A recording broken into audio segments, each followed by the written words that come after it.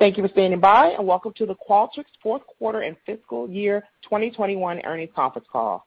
At this time, all participants are in listen-only mode. After the speaker's presentation, there'll be a question-and-answer session. To ask a question at that time, please press star then one on your touchtone telephone. As a reminder, today's conference call is being recorded. I will now turn the conference over to your host, Mr. Stephen Wu, Head of FP&A and Investor Relations. Please go ahead. Thank you, and welcome to Qualtrics' fourth quarter and fiscal year 2021 earnings conference call. On the call, we have Zig Serafin, CEO, Chris Beckstead, President, and Rob Bachman, CFO. Following prepared remarks, we'll open the line up to answer questions. Our results, press release, and a replay of today's call can be found on the Qualtrics Investor Relations website. During today's call, we will make statements that represent our expectations and beliefs concerning future events that may be considered forward-looking under federal securities laws. These statements reflect our views only as of today and should not be relied upon as representative of our views as of any subsequent date. We disclaim any obligation to update any forward-looking statements or outlook. These statements are subject to a variety of risks and uncertainties that could cause actual results to differ materially from expectations. Please refer to the press release and the risk factors and MD&A sections of our SEC filings, including our most recent 10-Q and our 10-K that will be filed for the fiscal year 2021. We'd also like to point out that the company presents non-GAAP measures in addition to, and not as a substitute for, financial measures calculated in accordance with GAAP. To see the reconciliation between these non-GAAP and GAAP measures, please refer to our press release filed earlier today and our investor relations presentation, both of which are posted on our investor relations website. With that, I will turn it over to Zig. Thank you for joining us today. Q4 was an outstanding quarter, and it caps off a record year for Qualtrics. Revenue for the quarter was $316 million, up 48% year over year. And this was our fourth consecutive quarter of robust growth, bringing our annual revenue for fiscal year 21 to $1.1 billion. And not only did we pass the $1 billion revenue milestone, we're accelerating through it. Q4 subscription revenue was up 61% year over year. And annual subscription revenue in 2021 was up 51% year over year to $871 million. And this is phenomenal growth at our size and our scale.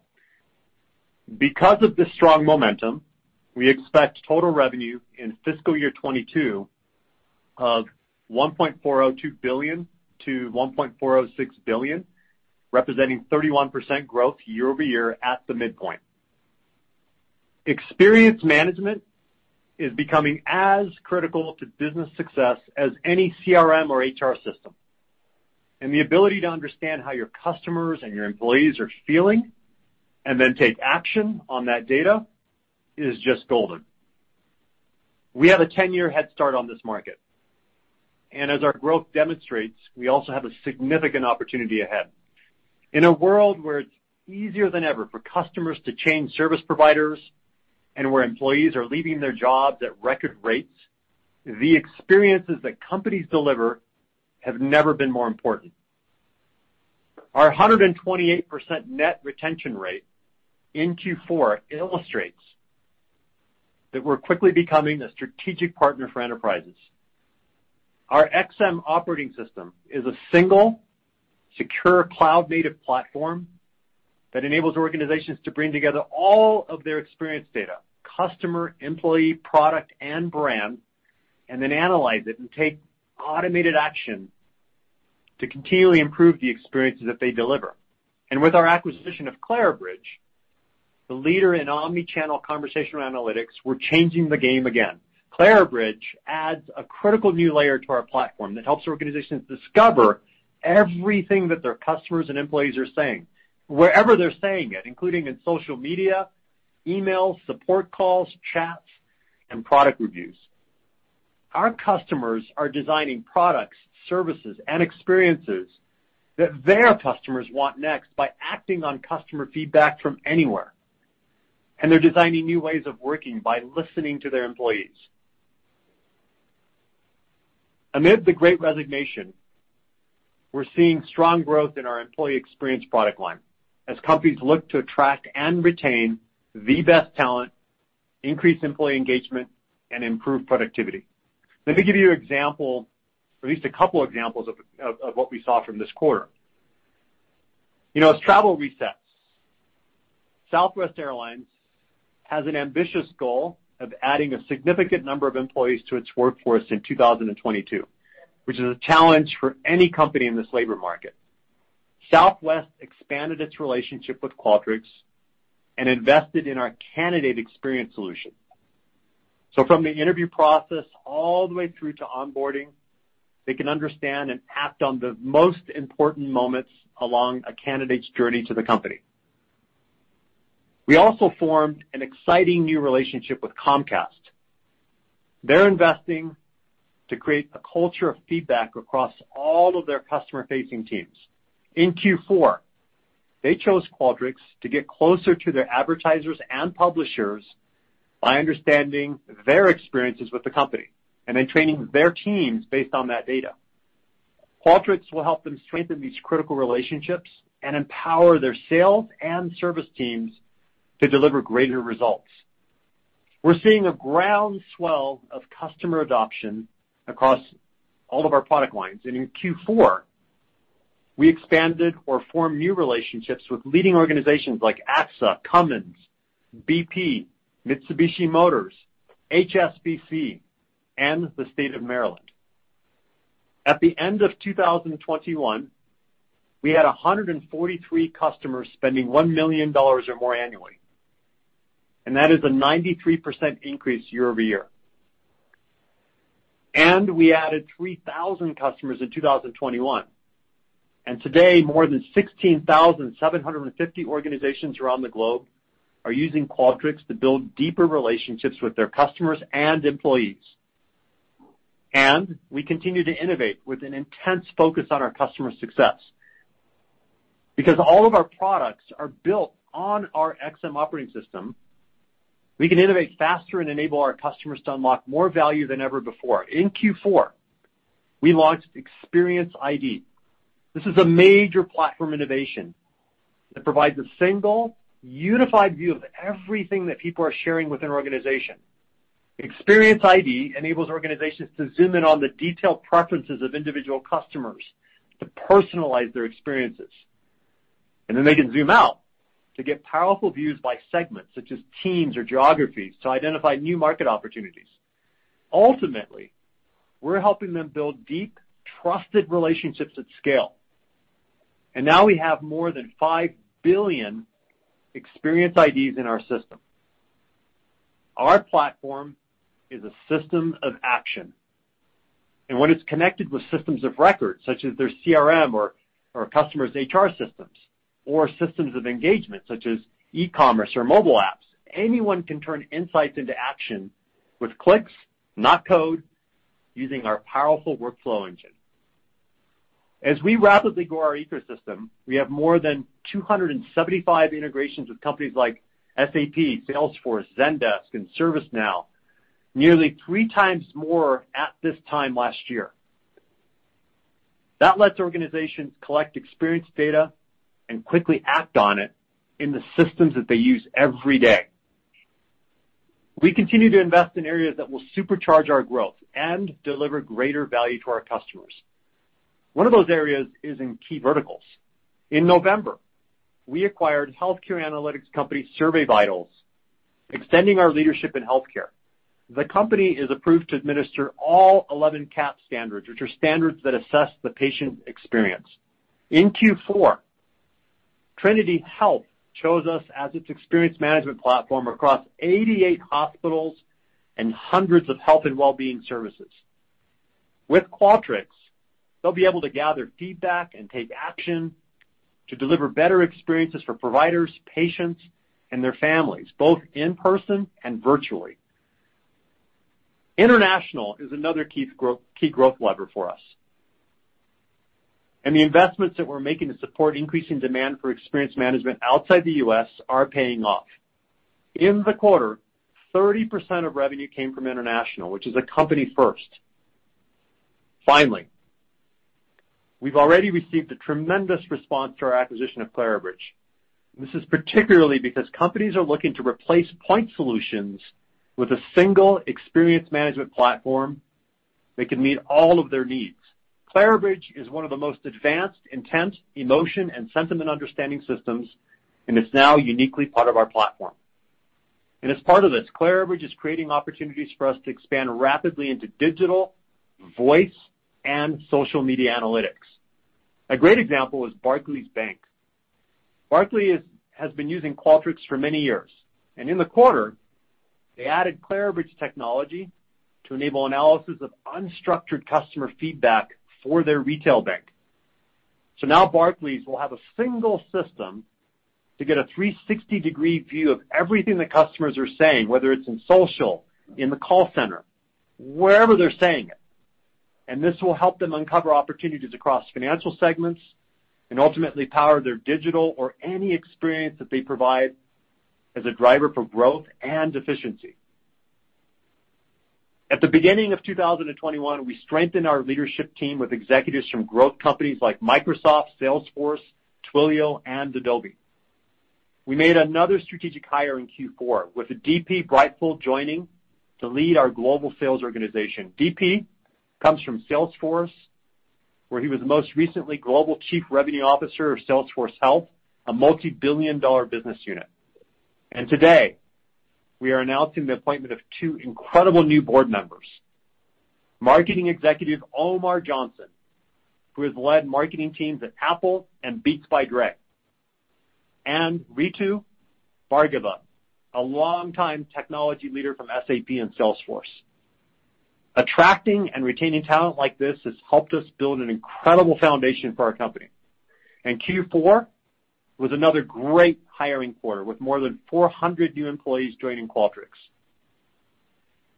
Q4 is a powerful finish to our first year as a public company, and I couldn't be more proud of the results our team is driving, and I want to thank them for their hard work. We are clearly building Qualtrics for long-term durable growth. And with that, I'm going to hand it over to Rob to discuss more detailed results. Thanks, Zig, and good afternoon, everyone. As Zig noted, we had an excellent finish to 2021. I'll now touch on some of the Q4 highlights and then go into our outlook for Q1 and the full calendar year 2022. Total revenue was $316 million in the fourth quarter, up 48% year over year, and $1.076 billion for fiscal year 2021, up 41% year over year. Fourth quarter and full year total revenue contribution from Clarabridge was $21 million, net of recognized purchase accounting adjustments. Subscription revenue for the fourth quarter was $259 million, up 61% year over year. For the full year, subscription revenue was $871 million, representing growth of 51% year over year. Clarabridge contributed $20 million of subscription revenue in the fourth quarter and full year 2021. Professional services revenue was $57 million for the fourth quarter and $205 million for the full year, representing 7% and 9% growth year over year, respectively. Clarabridge contributed $1 million of services revenue in the fourth quarter and full year 2021. Calculated billings for Q4 were $514 million, up 54% year over year, and $1.293 billion for the full year, up 47% compared to last year. Calculated billings included approximately $55 million from Clarabridge in the fourth quarter, which had an opening deferred revenue balance of $36 million after being subject to a one-time purchase accounting write-down. The seasonality in the Clarabridge business is such that almost half of the annual calculated billings occur in Q4. Our remaining performance obligations, representing all future revenue under contract, ended the year at $1.733 billion, up 51% year over year. This metric includes both new and renewal software contracts, along with our professional services business. Current remaining performance obligations, which is all future revenue under contract that is expected to be recognized as revenue in the next 12 months, was $1.012 billion, up 57% year over year. Our standalone dollar-based net retention rate increased to 128% in the fourth quarter, which reflects the strong upsell motion we are seeing in our existing customers as they expand their usage across different experience pillars and deeper within each product family. We will begin including Clarabridge in this metric in Q4 of 2022 after the 1-year anniversary of the acquisition. Customers spending more than $100,000 in annual recurring revenue grew 45% year-over-year to 1,940 customers. And as Zig mentioned earlier, our customers spending more than $1 million in annual recurring revenue grew even faster at 93% to reach 143 customers from 74 customers at the end of 2020. Turning to margins. As we discussed on our last call, gross and operating margins will be negatively impacted by the purchase price accounting write-down in the Clarabridge acquisition because for a period of time we will incur 100% of the expense but won't recognize 100% of the revenue. Our Q4 non-GAAP gross margin was 76.6%, consistent with the year-ago period. Subscription revenue continues to increase as a percentage of total revenue, from 75.1% of our total revenue in Q4 of 2020 to 81.9% in Q4 of 2021, as we focus on driving software growth on our platform. Our non-GAAP operating profit for the fourth quarter was $0.3 million, resulting in a non-GAAP operating margin of 0.1% compared to negative 2.2% in Q4 of 2020. We delivered a non-GAAP operating profit in each quarter of 2021. Purchase price accounting related to the Clarabridge acquisition negatively impacted our non-GAAP operating margin by approximately 200 basis points in Q4. Operating cash flow for Q4 was $14 million compared to negative $98 million in the year-ago period. Free cash flow in the quarter was negative $60 million compared to negative $145 million in Q4 of 2020. This year-over-year improvement is due to operating margin expansion and significantly lower cash payouts for SAP equity-based awards. In Q4 2021, $3 million of cash outflows was related to the cash settlement of stock-based payment liabilities compared to $105 million in the year-ago period. Q4 2021 was also impacted by the purchase of our Provo headquarters for $67 million. As a reminder, free cash flow may fluctuate on a quarterly basis due to the timing of cash collections, and we believe it's best to assess our cash flow performance over a longer term. We ended the year in a strong cash position with approximately $1.015 billion in cash and cash equivalents. Moving now to our Q1 and fiscal year 2022 business outlook. We expect total revenue for the first quarter to be $324 million to $326 million, representing 36% growth year-over-year at the midpoint. Within this, we expect subscription revenue to be in the range of $270 million to $272 million, representing 45% growth year-over-year at the midpoint. We expect non-GAAP operating margin in the range of 1% to 2% and non-GAAP net loss per share of 2 cents to 0 cents, assuming 580 million weighted shares outstanding. For the fiscal year 2022, we expect total revenue in the range of $1.402 billion to $1.406 billion and subscription revenue in the range of $1.177 billion to $1.181 billion. At the midpoint of the ranges, this represents total revenue growth of 31% and subscription revenue growth of 35% year-over-year respectively. Clarabridge is expected to contribute $100 million in subscription revenue and $110 million in total revenue in 2022. We expect non-GAAP operating margin in the range of 1% to 3% and a non-GAAP net loss per share between 2 cents and 0 cents, assuming 595 million weighted shares outstanding. In closing, and as Zig said, we had an outstanding quarter and are extremely excited about the significant and attractive market opportunity ahead of us. Qualtrics is well positioned to build on our strong foundation and market leadership position, which gives us continued confidence in our 2022 outlook. With that, Zig, Chris, and I are happy to take your questions, and we'll turn it back to the operator. Thank you. Again, ladies and gentlemen, if you'd like to ask a question, please press star then one on your touch-tone telephone. One moment, please, for our first question. Our first question comes from Kirk Materne of Evercore ISI. Your line is open. Hi, yes, thanks very much. Congrats on a great end of the fiscal year. Zig, I was particularly struck by just the jump in net retention rate, quarter over quarter, and obviously the large deals this quarter. Can you just talk about what's maybe driving that in terms of, expansion within, one product use case, or are you really starting to see, companies, expand to a broader adoption of the platform as a whole? I was just wondering if you got some more color on that front in terms of what's impacting those two particular metrics. Thanks. Yeah, thank you, Kirk, for the question, and great call out. Look, I think that NRR metric and the update there actually reinforces what's happening around the use of our platform. Customers are deepening their relationships with us.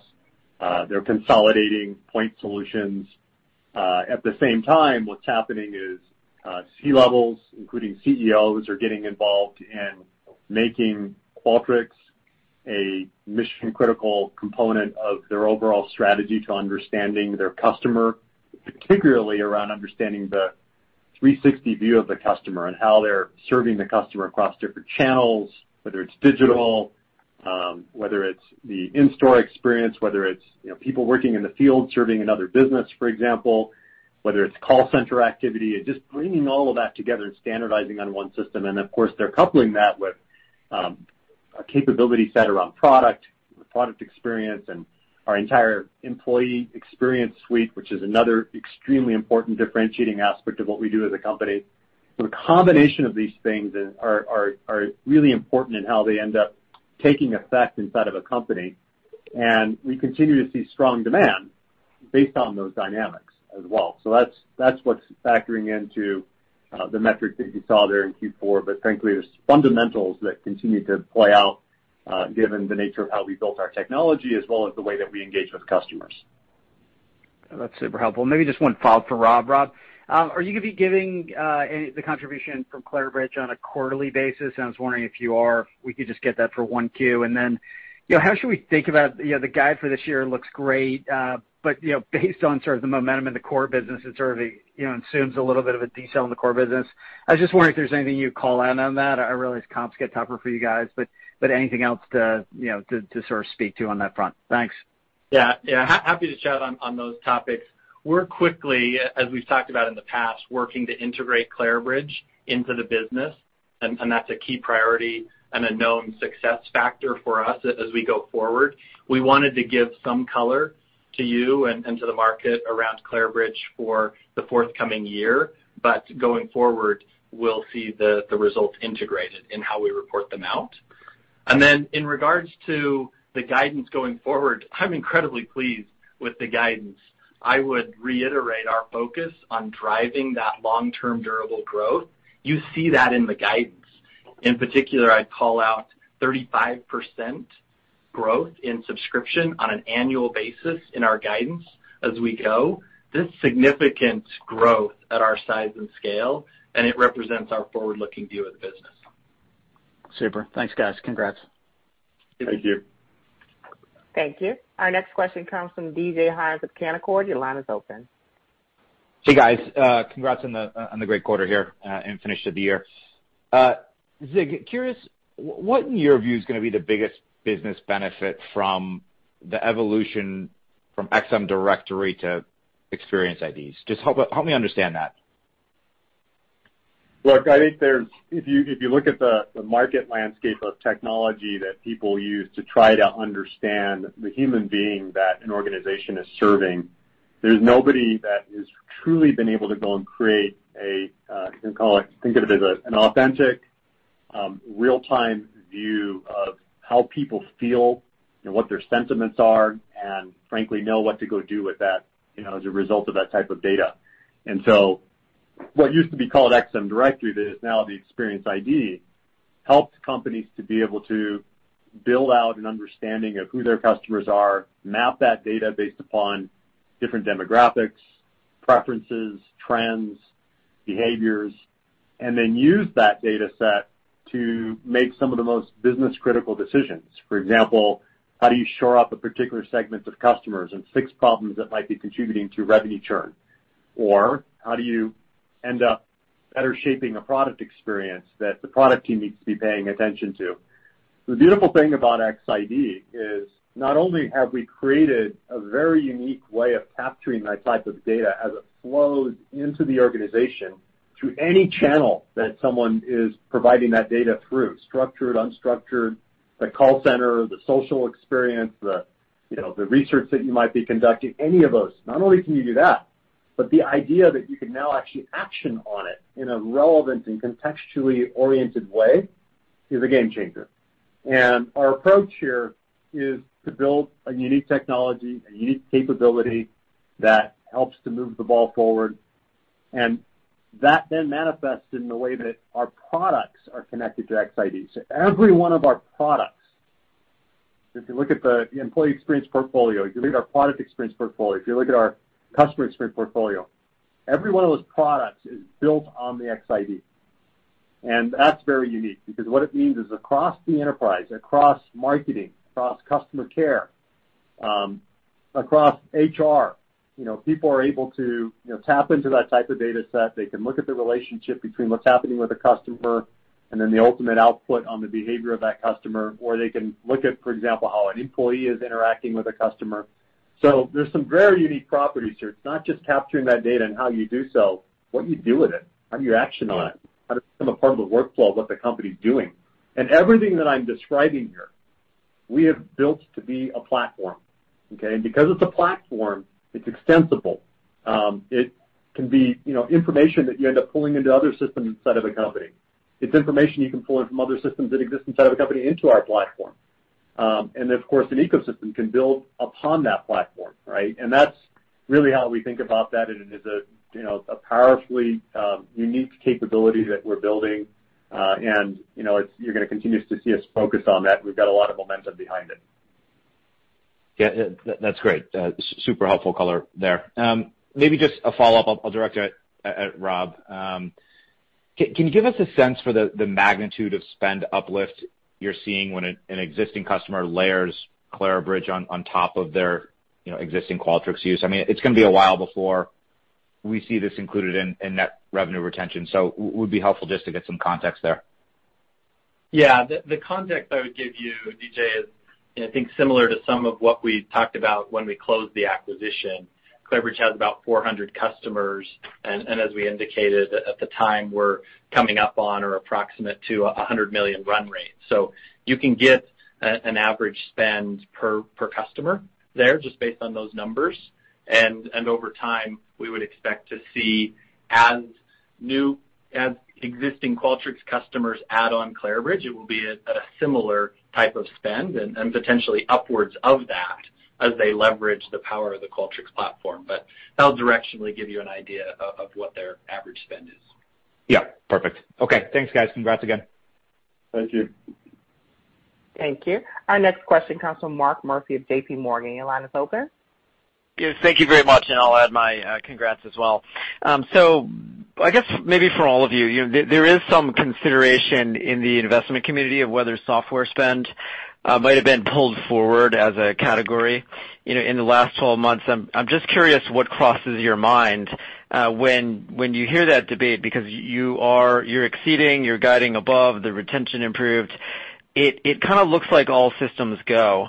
So I'm just curious if you are seeing something different, or perhaps extra tailwinds in the pipeline from reopening activity. You've got activity with airlines and hotels, or maybe the employee experience and HR side because all the dynamics with hybrid work and tight labor markets or something else. Hey, Mark, Chris Beckstead here. I'll start and appreciate the congrats.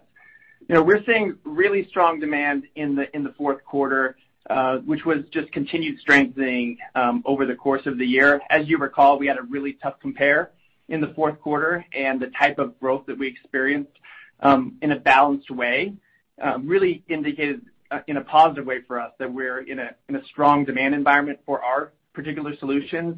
and the value that our customers are getting from experience management.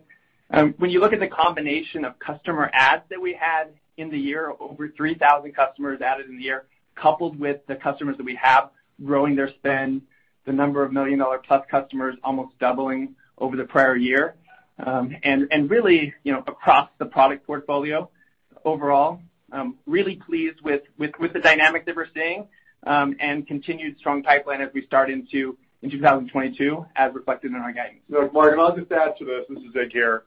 Look, number one, companies that we engage with, which is a very strong and growing market, are looking at experience management as a competitive differentiator.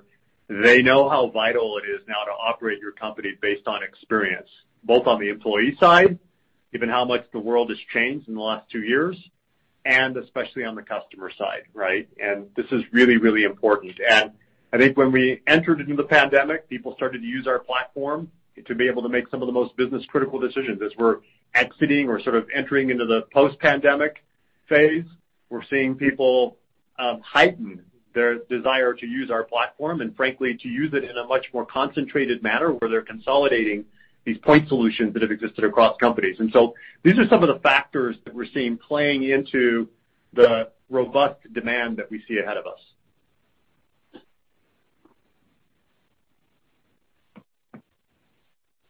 Thank you. Our next question comes from Keith Weiss from Morgan Stanley. Your line is open. Perfect. Good afternoon, everybody. And this is actually Stan Zlotski sitting in for Keith. Maybe just a high-level question. Obviously, Clarabridge seems to be having a very good momentum, and especially this first quarter under the Qualtrics umbrella. Maybe what are some of these early proof points that you're seeing of the combined platform that led you to tick up the guidance for Clarabridge for 2022? And then I have a quick follow-up. Sure. Hey, Stan, thanks for the question. And I'll start this, and Chris might have a few points to add to this. Look, what we're seeing is a very strong level of demand as a result of what we've done with Clarabridge, combining that into our platform. And in fact, if anything, it's rocket fuel for how people are looking at standardizing on our XM platform. You asked about some examples. One of them would be what we're doing with HSBC. Actually, it was Barclays. This is the example. So Barclays, this is a bank that's been working with us for a number of years. But on the retail bank side, in Q4, they basically said, look, let's create a 360 view of everything that their customers are telling them. Okay, so whether it's call center, whether it's social, chat, wherever it might be happening, and be able to use the system combined with Clarabridge to uncover opportunities across different financial segments, and ultimately use that data to be able to power digital or any experience they're driving for better growth and efficiency in the way that they're engaging with their customers. And part of this is actually, more broadly speaking, where customers have historically used point solutions for social media monitoring, for example, or to do voice analytics in the call center, or to analyze the chat stream. And what we're doing now is we're creating the ability to first save costs on the combination of those point solutions now being consolidated. But secondly, even more importantly, is create one strong source of data on what customers are wanting your organization to know to make stronger decisions on a day-to-day basis, regardless of how they're engaging, right? So now you're bringing together the social data, the call center data, the chat data, the product review data. You're combining that with structured information, and you're putting that into the Experience ID as part of the single repository of understanding the customer. Other examples would be like Expedia. They were an upsell, and the team helped us be able to sort of expand the opportunity there, and so there's been a number of customers like that we've got coming through. But that's what's the larger theme here. And as I said, it's like rocket fuel being brought into the combination of what our platform has to offer for customers and the markets that expands us into. Yeah, I'll just add a couple of additional thoughts in terms of the confidence in the guidance. Q4 is a really important quarter for Clarabridge. They do a lot of deals in that quarter. This is their largest quarter. And as you can see in the results, it was an outstanding quarter for their first quarter as part of Qualtrics. So that definitely contributed to our confidence. And then really exceeding expectations on early momentum with the two sales organizations working together.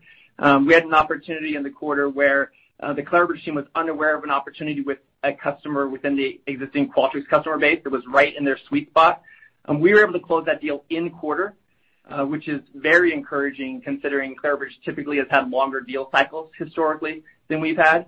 And the ability to close that deal in quarter gives us some confidence that we are going to be able to shorten their deal cycles and be able to get strong early momentum. And then just the excitement around how the sales organizations are getting enabled. We just had our sales kickoff. The excitement and energy level was fantastic. A lot of enablement, getting the pitch together of what the combined companies can bring to our customers, and our sales organization is geared up, ready to go, and expand Qualtrics into to the broader customer base.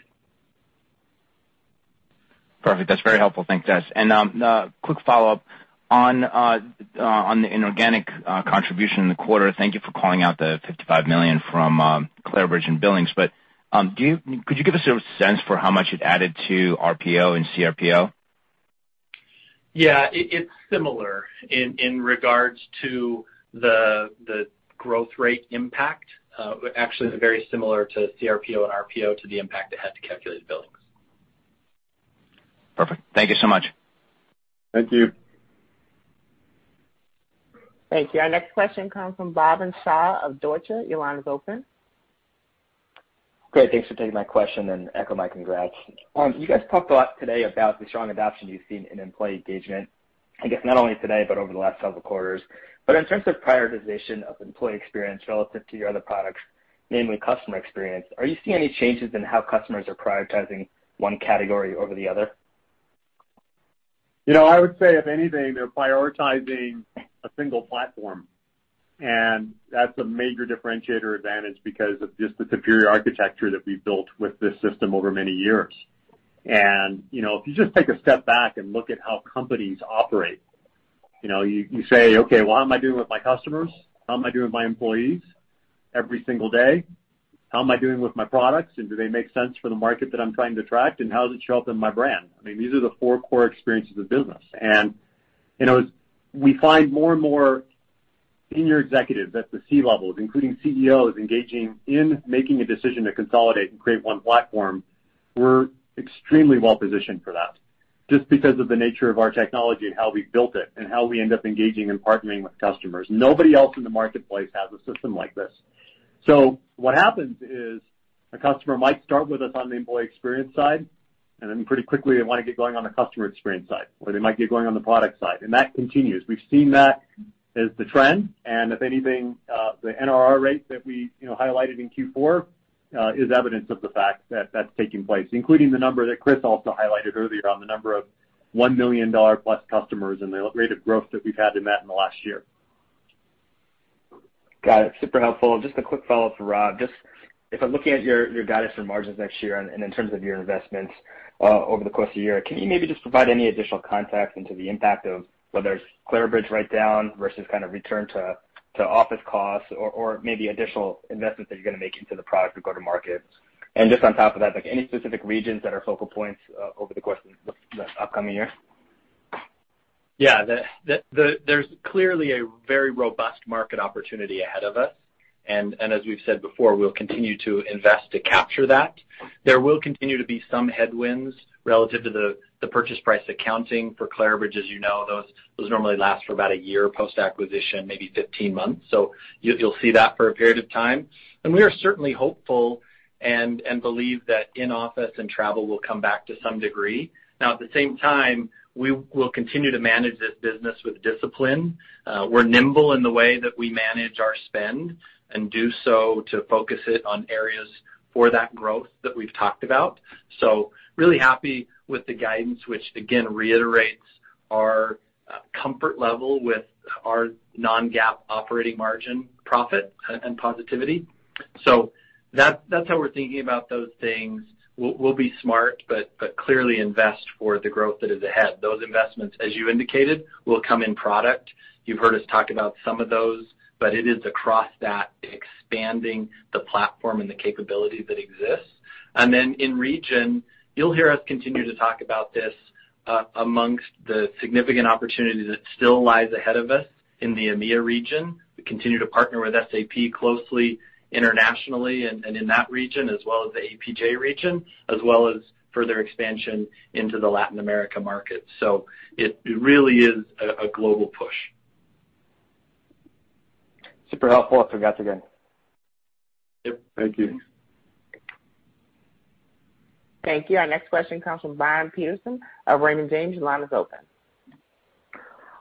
Congrats on the quarter, and thanks for taking the question. So just one from me. Zig, you mentioned point solutions a couple of times in the call, and I'm just curious, if we're looking at a Fortune 500 customer, how many point solutions would they typically have? And if you guys are coming in and it's a net new logo for you, how many point solutions are you displacing? It varies, but what's important is there are different budget centers that our go-to-market engine is optimized for.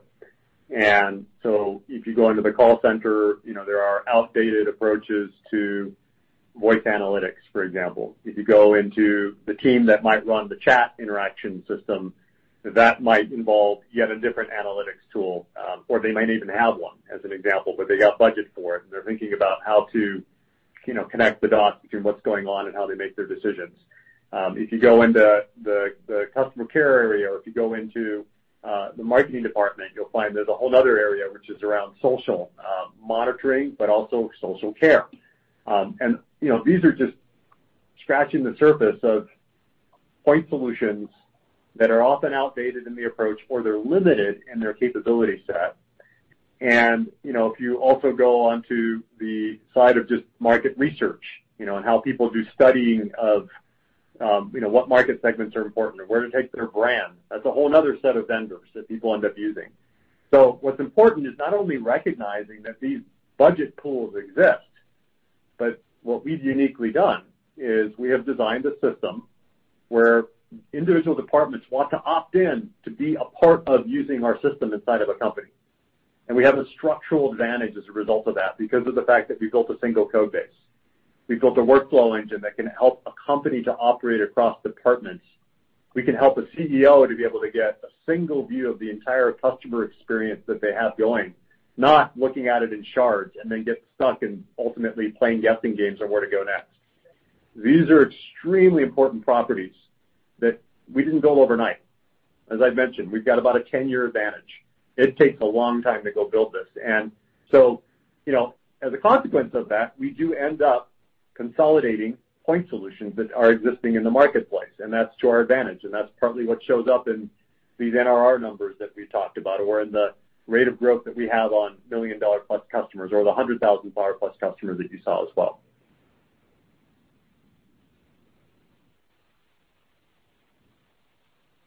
Thank you.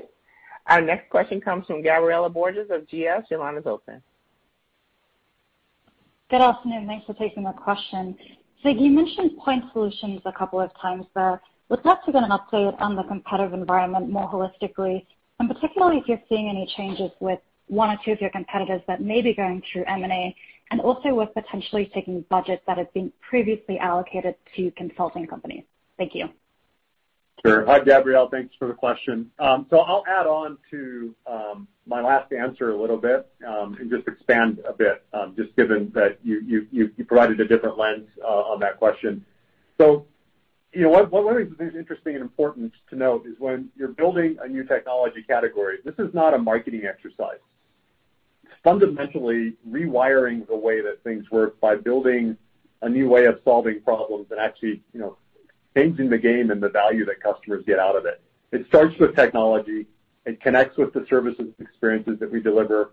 It has deeply a connection to the nature of the data sets that we end up creating and curating for customers, and then what you do with it, given the nature of action and workflow.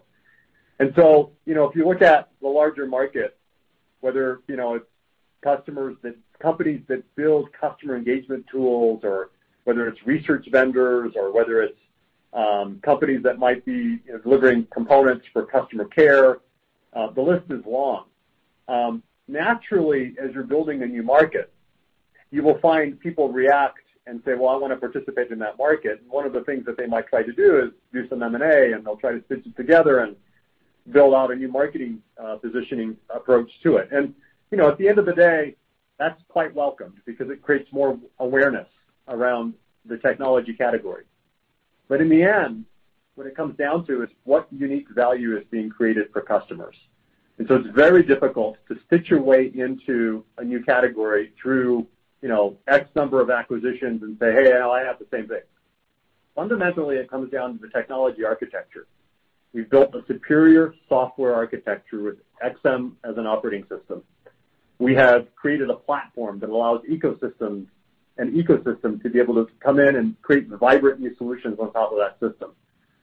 And we are uniquely taking advantage of that single software platform by innovating with product capabilities in ways and in a pace in which competitors are not able to keep up to it. If you look at, for example, in our guidance, the level of software R&D that we are going to be investing in 2022, there's nobody else out there that will be able to match that. What's not so important is the number itself as the rate in which we end up unlocking new use cases, new product capabilities that are on top of that system. And so when customers engage with us, they expect us to be able to innovate at that rate because it changes the game relative to the point solution vendors or maybe the services and consulting-oriented vendors that they may have been using. And in so doing, we unlock an even larger addressable market. I think we all have noted that we participate both in the traditional research marketplace, which is a multi-billion-dollar market, but we're also engaging in the market around continuous everyday improvement in how you engage with employees and how you end up engaging with customers. And that's a significant market as well. And we're bringing those markets together under one umbrella as far as how we think about TAM. But unlocking that requires both the software technology architecture and the go-to-market engine, which was very well, questioned earlier, at least questions that were asked, which is, hey, what are you doing in that? And we have a very unique advantage, the combination of the go-to-market system and how that works with our software architecture. And that's what's contributing to the metrics that we published today. I appreciate the color. One follow-up for Rob. Rob, how are you thinking about longer-term operating leverage in the model? It sounds like 2022 is a little bit of an investment in the integration year with Clarabridge. So maybe just give us a little bit of a longer-term view as well as to how we should be thinking about margins. Thank you.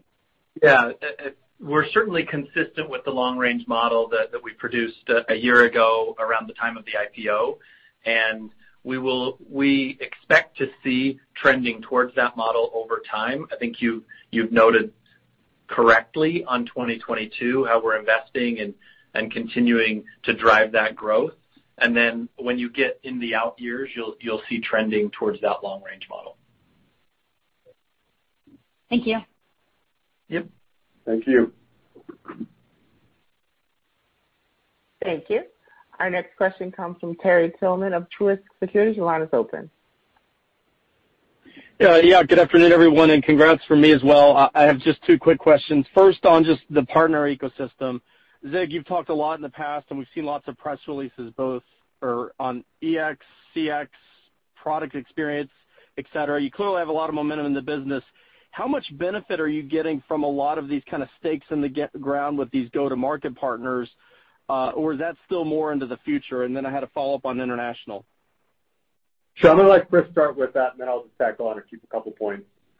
Yeah, it's been a major focus for us as we've thought about scaling the business and being the leader in the space, the importance of having that ecosystem, having the right partners, both from a technology perspective but also from a consulting and other services. And we're really pleased with the progress we made in 2021 for laying the foundation. But as we think about the relative contribution from some of those, both from a lead gen as well as involvement, there's a lot of opportunity ahead for those to continue to expand and grow. We've talked about what we've done with SAP, extending that with ServiceNow and others. Great momentum on all those fronts, as well as with some of the major service providers. And so it's going to be a key for us as we get to this scale and size for us to have this long-term durable growth that we talked about, for this to continue to contribute on a more significant basis going forward. And the foundations we made in 2021, we expect continued growth from those efforts. Well, that's a big differentiator, and I can't overstate how important that is, because as in my comments, I noted that there's more than 275 integrations today that we have, and that's more than 3 times more than what we had at this time last year. And what's important is not just that we have a larger growing vendor universe of companies who are connecting to us, or, for example, those companies who end up enabling the implementations or build strategy and consulting around our system. What's important is that they're getting deeper. Okay, so the nature of, for example, the integration that might take place for an employee-facing use case and employee-facing systems are creating, for example, more time and context-sensitive ways of enabling an experience or taking a corrective action. And so those are pathways towards becoming a deeper part of the way that companies operate. And the fact that customers, our customers, are pulling in these other vendors and saying, hey, you got to integrate with Qualtrics, is also another important sign of the fact that, we're building this platform right. But again, to Chris's point too, we also think there's a significant opportunity ahead of us. We're just in the very early innings of that relative to what we think the possibility will be there, and it's partly why we're staying focused around how ecosystem, the way that we design our platform, is not only an advantage for us, but it's also an advantage for the partners that we're working with. You got it. And just the other part of my question, thanks for the answer there, Zig and Chris. On the international business side, it hit a major milestone of 30%. Curious from what you're seeing in the pipeline and just all the things you have focused on go-to-market investments.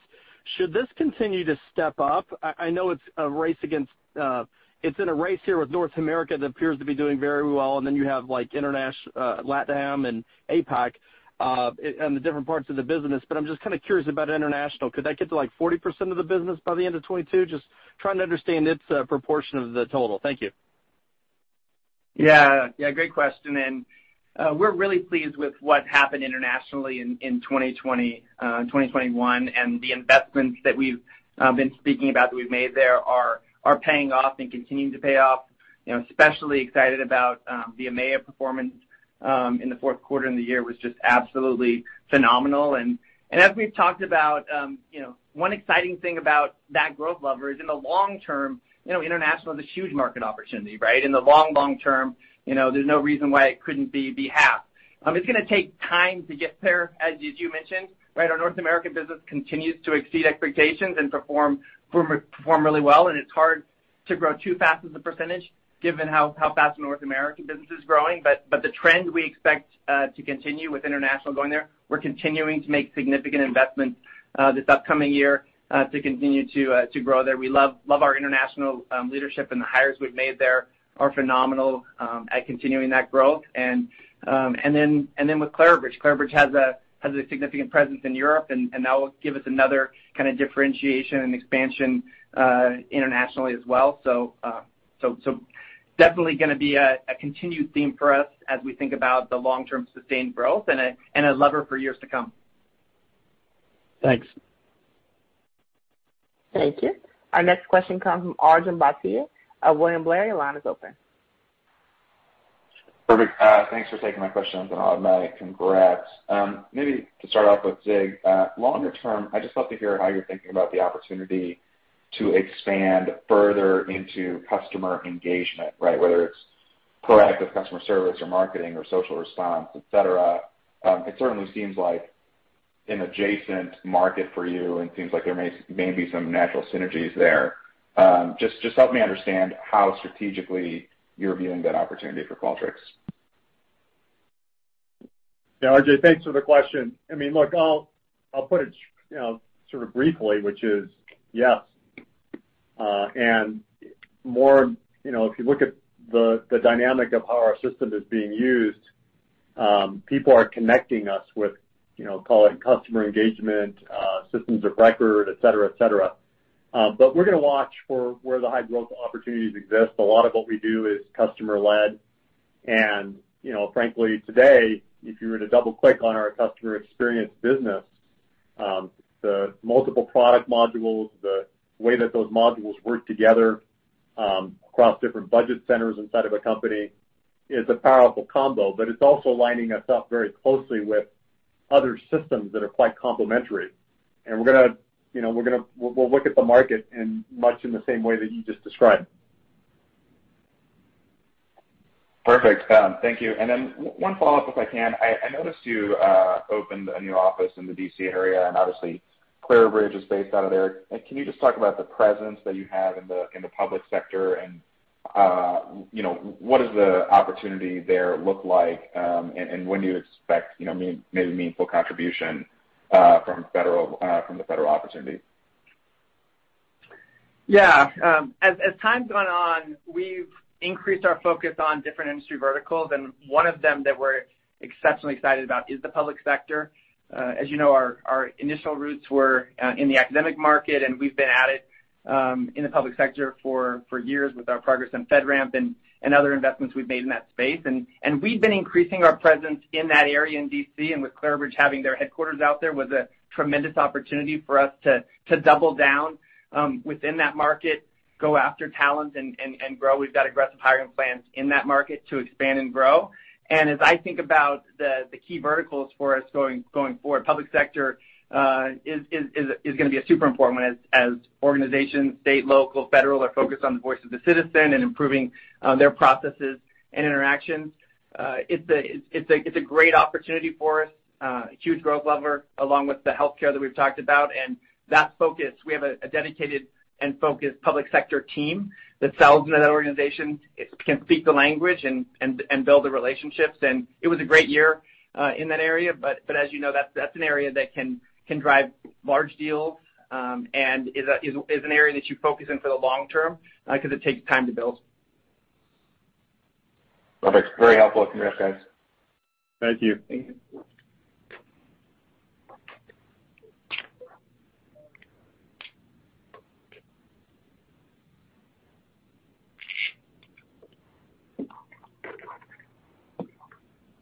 Operator?